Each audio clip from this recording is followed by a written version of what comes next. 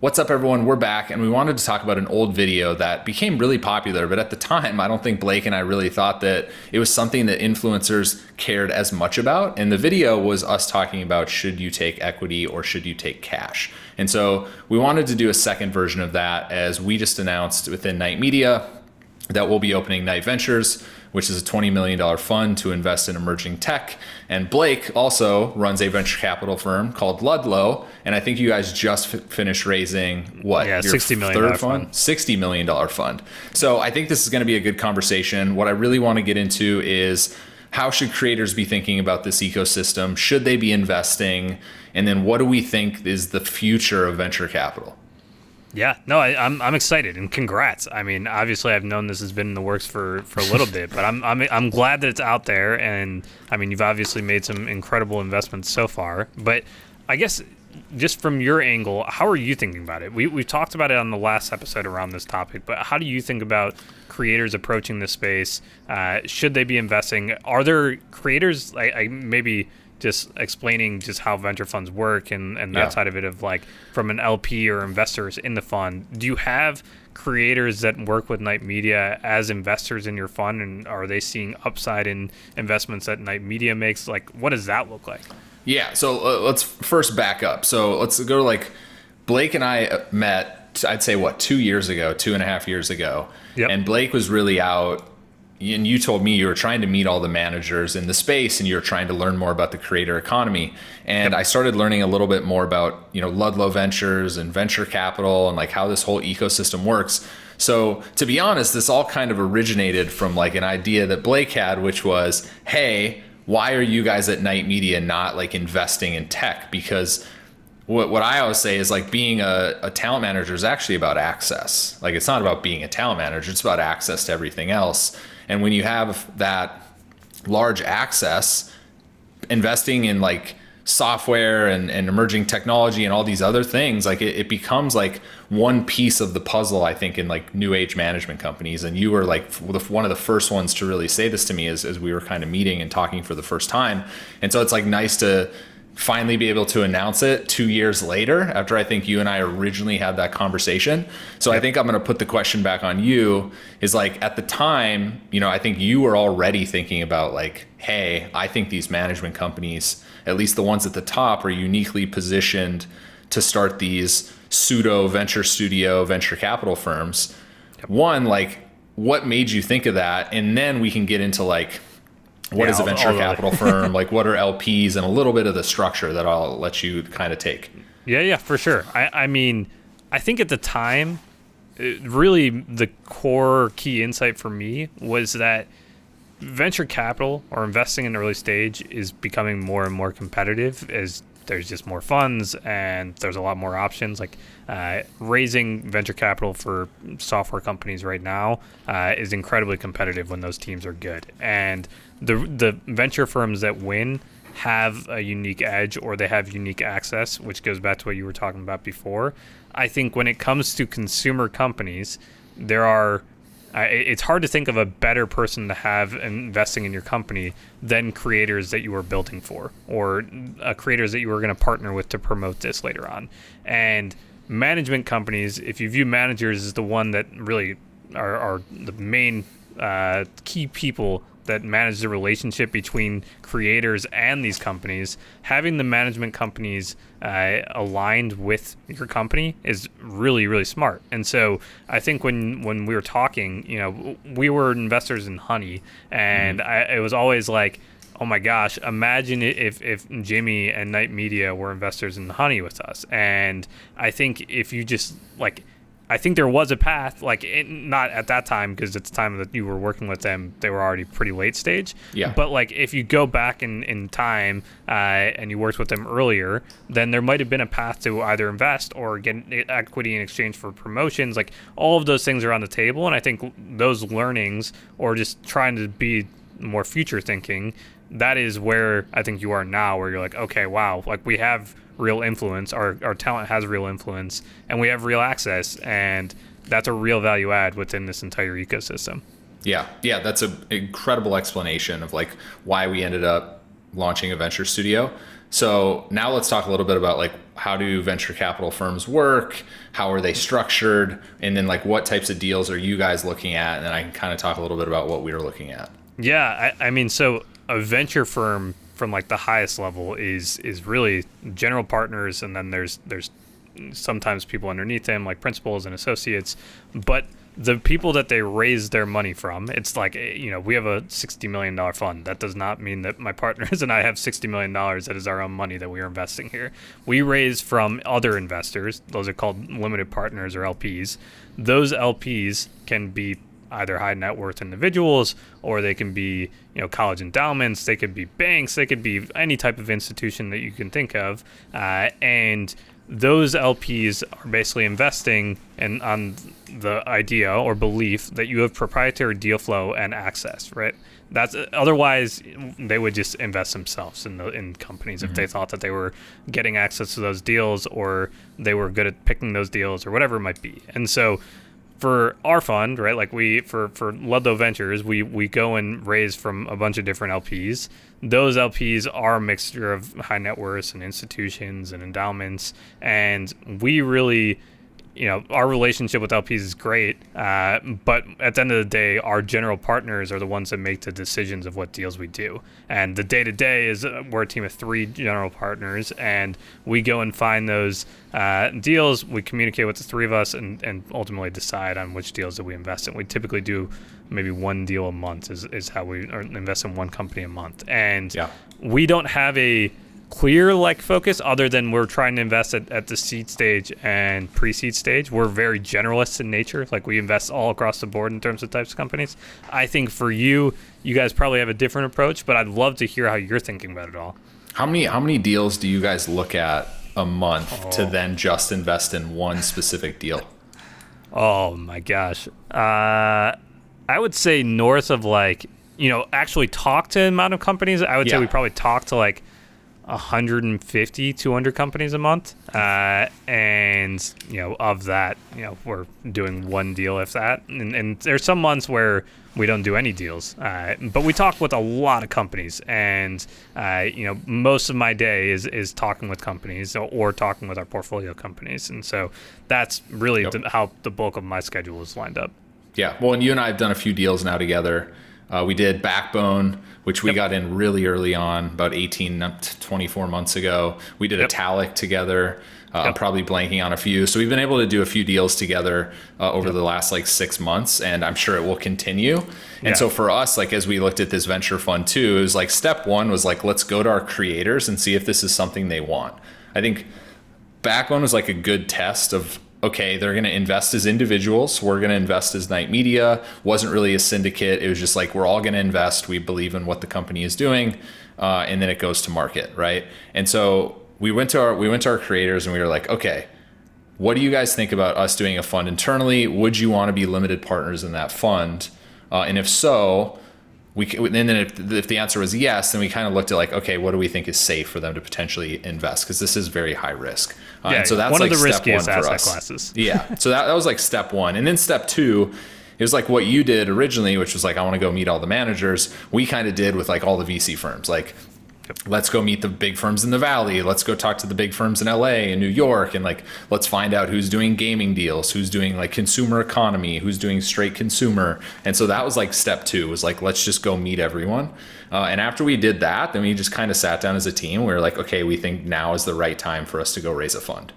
Yep. Yeah. And I think, you raised a $20 million fund, and I think my assumption is that is that $250K. What's the average check size of that you're writing out of that?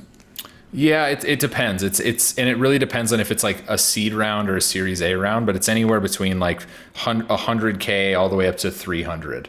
Right, okay. We could potentially write a bigger check, but it's probably going to be around that $100,000 to $300,000 range. Yeah, and the key piece there, I think, is that check size allows you to be very collaborative in nature with the other funds, and I think that's just adds to the element of access and not stepping on anyone's toes, but being really value add. I imagine that your investment of $200K into a company that's raising call it $2 million or $5 million or whatever it might be.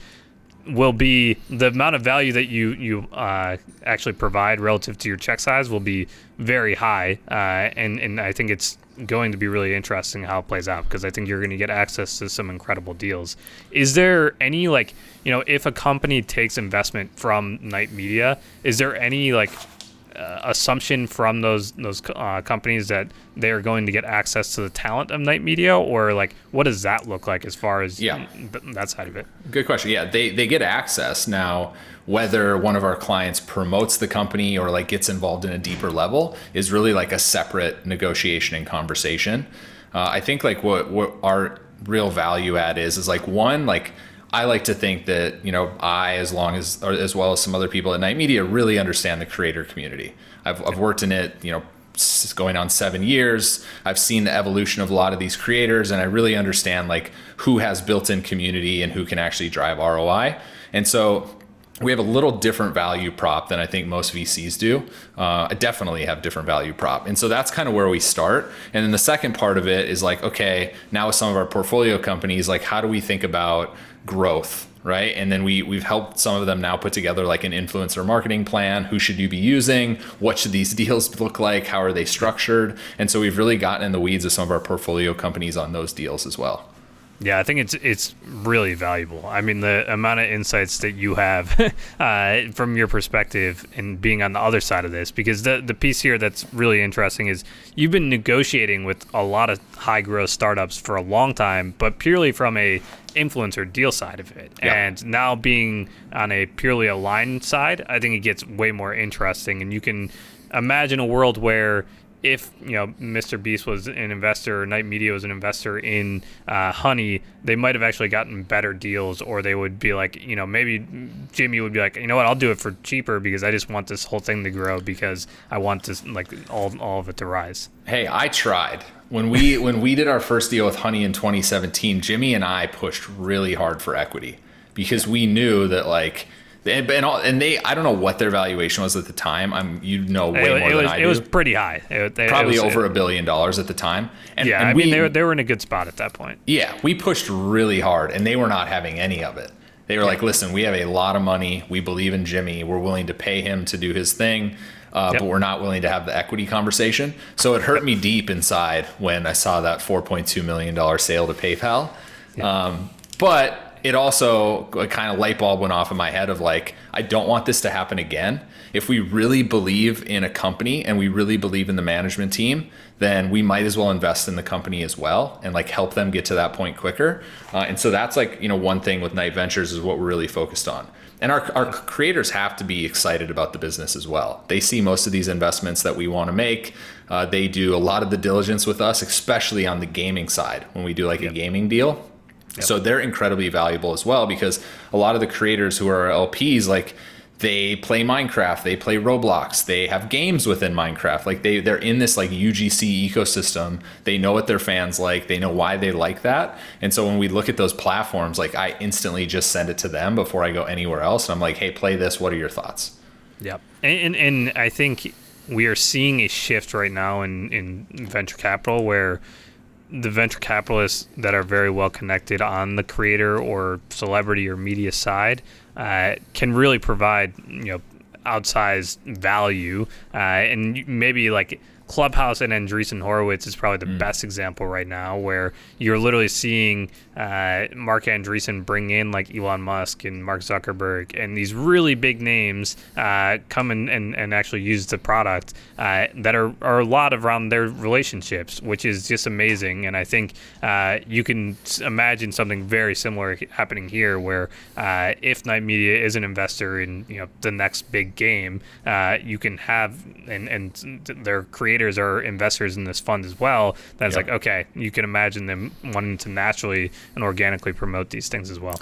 Yeah, and also if you're an entrepreneur and you're creating a business in either gaming or the creator economy, who better to invest in your company than the creators that have lived in that ecosystem? The ones that like know what types of games succeed, they know what types of games make good content on their channel. Those are the people you want investing in your company. And you don't want someone at a large VC firm in LA or the Valley who probably doesn't really understand, because they're not in the weeds in that community. right? Yep. And so that's what I think is really interesting about this as well. We definitely will not be the first nor the last For sure. creator fund. There's been celebrity funds. Ashton Kutcher's done a great job with his. There's been other, celebrities that have started funds. We're definitely not the first. We may be the first for like the creator community, but we're definitely not going to be the last. I think this is, hopefully something that we announced that got a lot of other managers that's just kind of like, hey, why aren't we doing this? And hopefully like 10 years from now, there's some of the larger funds in the industry hopefully are creator led.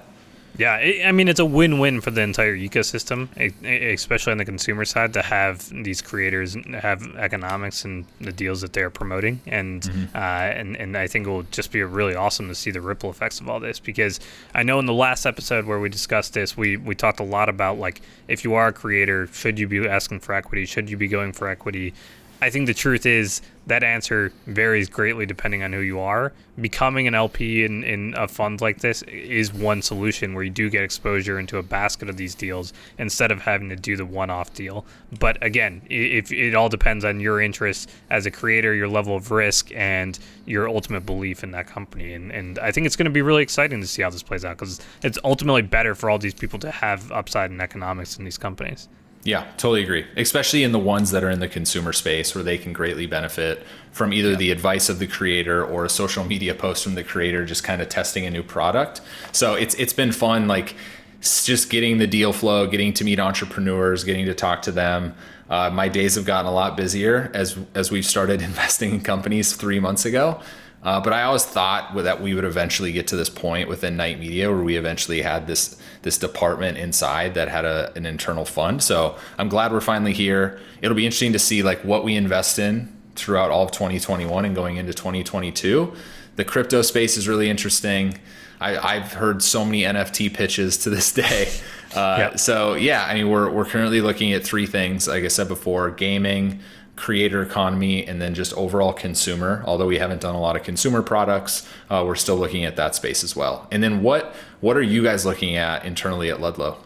Yeah, the truth is we're all over the place. Like, we try and be very generalist. I lean, slightly towards consumer, just mainly out of personal interest. I love to just play with, products, but we're focused more on software than anything else. Like, we just love investing in software, and I think we are very focused on founders more than literally anything else. Like, if you look at our portfolio on ludlowventures.com, that portfolio page is all across the board in terms of types of companies. Like, there is no one way to describe how we got to that other than we bet on the people, and we really do that at our core. Is we're betting on people, and that leads us to a wide variety of places. We're big believers that founders know the future far better than we do. Like we don't even pretend that we know the future, but it's definitely, we're all over the place, and I'm always happy to look at anything. Few portfolio companies for Ludlow. You got like 100 Thieves, Honey, and then U2s, right? Yeah. Like three completely separate businesses. All I would say 100 Thieves is definitely consumer. Other two definitely consumer. But yeah, go to ludlow.com, correct, to check out the portfolio ludlowventures.com, yeah. So if you're a creator, I know we've also seen a lot of creators doing angel investments. Yes. Right? What do you think about some of the creators that have been doing angel investments? Have you had them in any of your portfolio companies? I know Sway House has been very involved with Josh and Griff. Yep. Yeah, we've had a couple. I think it goes back to like their level of risk. They have to really believe in that company. I think angel investing, for people that aren't familiar, is you're typically writing a personal check of, let's call it anywhere between $5,000 to $250,000, and you're writing that into a company at an early stage, and there is a level of risk that when you're trying to pick the one-off company, when you're doing the angel check of like, okay, I'm going to bet on this one company. I think it is smart if you really do believe in that company and you see it, and again, when they can add outsized value and purely just by like promoting it, then those are really good opportunities for them. I think that it is risky though. Like, I would be lying if I said that angel investing isn't risky. There is always a level of risk in just trying to one-off pick a company. Yeah, you and I have talked about this a little bit, and I think this is a good point. If you're a creator that's angel investing, that you should actually just at least be aware of, if you invest in a company, say, let's just say Challenger Bank, because that's become like a really popular area, and a lot of companies have raised significant cash in the last like 6 months. If you're investing in a Challenger Bank, it probably eliminates you from the category, right? Oh yeah, that's another interesting nuance to cover there. Yeah, so also like you need to think about it from that point of view too, is like, hey, if I'm angel investing in this company, I'm probably taking away exclusivity in that specific area because I'm going to promote this company I'm investing in. So you also in the back of your mind have to be thinking about like, how much money am I either losing or can I potentially make by making this angel investment? Yeah, there's opportunity cost, which is different than maybe a pure investor like me, where we don't really invest in competitors. So we have that aspect where like we're not ever going to really invest in a competitor of two companies in the same exact space. But when you're doing it as your full-time job, and you might work with some of these companies, like if we use Honey as an example, if you had a brand deal with Honey and then you go and actually invest in a Honey competitor, that could become a potential conflict down the road where Honey's like, whoa, you have like equity and upside in this company, that like what's going on, but you're also promoting us. I don't know if we're going to do that brand deal anymore. And that is just something that I think maybe creators aren't fully aware or fully thinking through.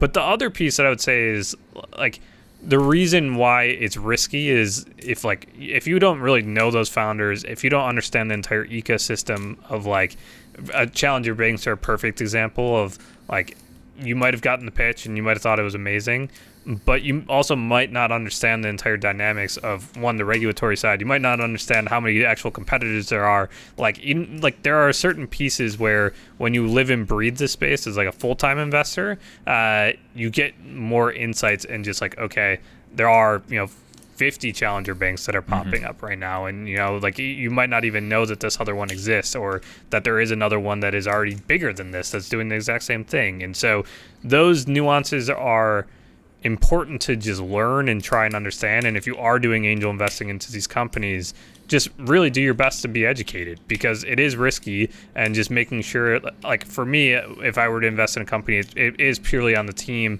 and believing that they're the best people to do it. And I would say try your best to really align around that, because otherwise it is risky. Yeah, totally. Like, good point. I totally agree. If you're a creator, educate yourself before you invest in anything. I think it's a good lesson. And also know that could be it for your exclusivity in that category, which could become incredibly valuable. I'll predict that in the next 6 months, we will see 10 Challenger Banks spending money across different social platforms, YouTube, Instagram, Twitter, whether that's Chime, Current. I mean, I could go on, Step, like I could go on for days about all these Challenger Banks that have raised capital, and they're also focused on like user acquisition now. So you just need to be really careful for instances like that, or in other categories that are things competitive to Honey, where Honey's spending a lot of money on YouTube. So hopefully that, was helpful. Hopefully this video is helpful. Wanted to talk a little bit more about this. I'm sure we'll film another episode, and we should film it with someone that maybe took equity in a company that really panned out well. And we should probably do like a follow-on to like equity versus cash, because that episode has gotten popular. And it's probably, I know you said it's like one of the episodes that you probably get the most questions about. Yeah, I would say I have tons of founders that reach out and actually watching that and try and understand how to approach it from that angle of just like, okay, how do I even think about positioning this to creators and getting them on board? Because there are tons of benefits of having these creators on board as well. And I think, hopefully we can get someone as a guest that's either a founder that's brought on creators as investors, or a creator that's maybe directly invested in companies, because I think getting those perspectives will be really valuable here. Without question. So thanks, guys.